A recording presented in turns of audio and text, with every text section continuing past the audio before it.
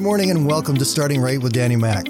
I'm going to be here every Monday to Friday to help you get a great 5-minute start to your day. So grab your cup of coffee, sit back, relax, and let me help you start your day right. The teacher of a grade 8 geography class was beginning a series on the 7 wonders of the world. She introduced the class by asking the students what they thought the 7 wonders were. What she was looking for was to see how many of the students knew what the classic response to that question was. What are the 7 wonders that people declare in the world today? Now, most of us will recognize them. Number 1 being the Great Pyramids of Egypt. Number 2 being the Taj Mahal. Number 3, the Grand Canyon. Number 4, the Panama Canal. Number 5, the Empire State Building. Number 6, St. Peter's Basilica. And number 7, the Great Wall of China. She'd handed out sheets to each of the students and asking them to write down what their views were. And while she was gathering up the papers, she noted that one student, a quiet girl, hadn't turned her paper in yet. So she asked the girl if she was having trouble with her list. The quiet girl replied, "Yes, a little. I couldn't quite make up my mind because there are so many." And the teacher said, "Well, tell us what you have, and maybe we all can help." The girl hesitated awkwardly and then read, "I think the 7 wonders of the world are, number 1, to touch. Number 2, to taste. Number 3, to see. Number 4, to hear." She hesitated a little. And then number 5, to run. Number 6, to laugh. And number 7 has to be to love. There were a couple students who loudly proclaimed how dumb that list was. But then there was the discussion the class had. And before long, there was this general consensus within the class that the lists that this young girl had put together really were wonders of the world. And even the teacher couldn't argue with it.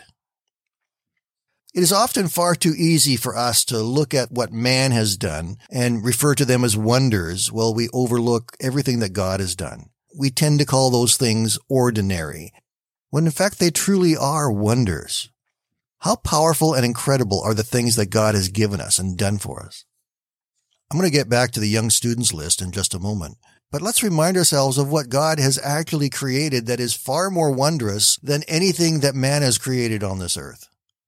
Isaiah chapter 40 verse 26, "Lift up your eyes and look to the heavens. Who created all these? He who brings out the starry host one by one and calls each forth by its name. Because of his great power and mighty strength, not one of them is missing." Just think about that for a moment. God not only flung the stars into the sky from his fingers, but the millions and millions of stars that are out there, God knows each one of them by name. Over in Psalm 104, verses 24 and 25, "How many are your works, O Lord? In wisdom you made them all. The earth is full of your creatures. There is the sea, vast and spacious, teeming with creatures beyond number, living things both great and small."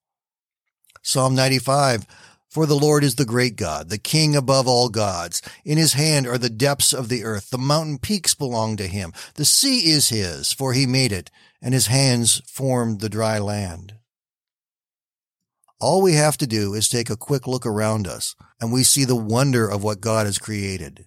The stars in the sky, the sun, the moon, the sea, the mountains, the plains, the plants, the animals, all these things that are around us, God created, and he created them out of nothing. He spoke and it became real. That truly is wondrous. And then there are the things this young student talked about. These are very personal wonders, and yet they are no less wonderful. To be able to touch and to taste and to see, to hear, to run, to laugh, and to love.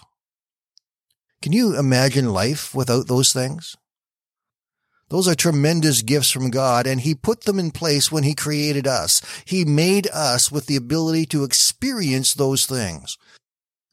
So, what are your 7 wonders of the world? What things impress you the very most?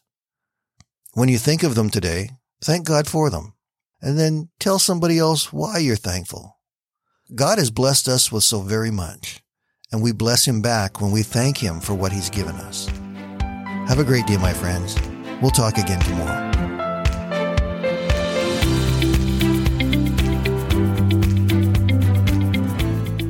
Thank you for listening today, and I invite you to join me Monday to Friday right here on Starting Right with Danny Mac.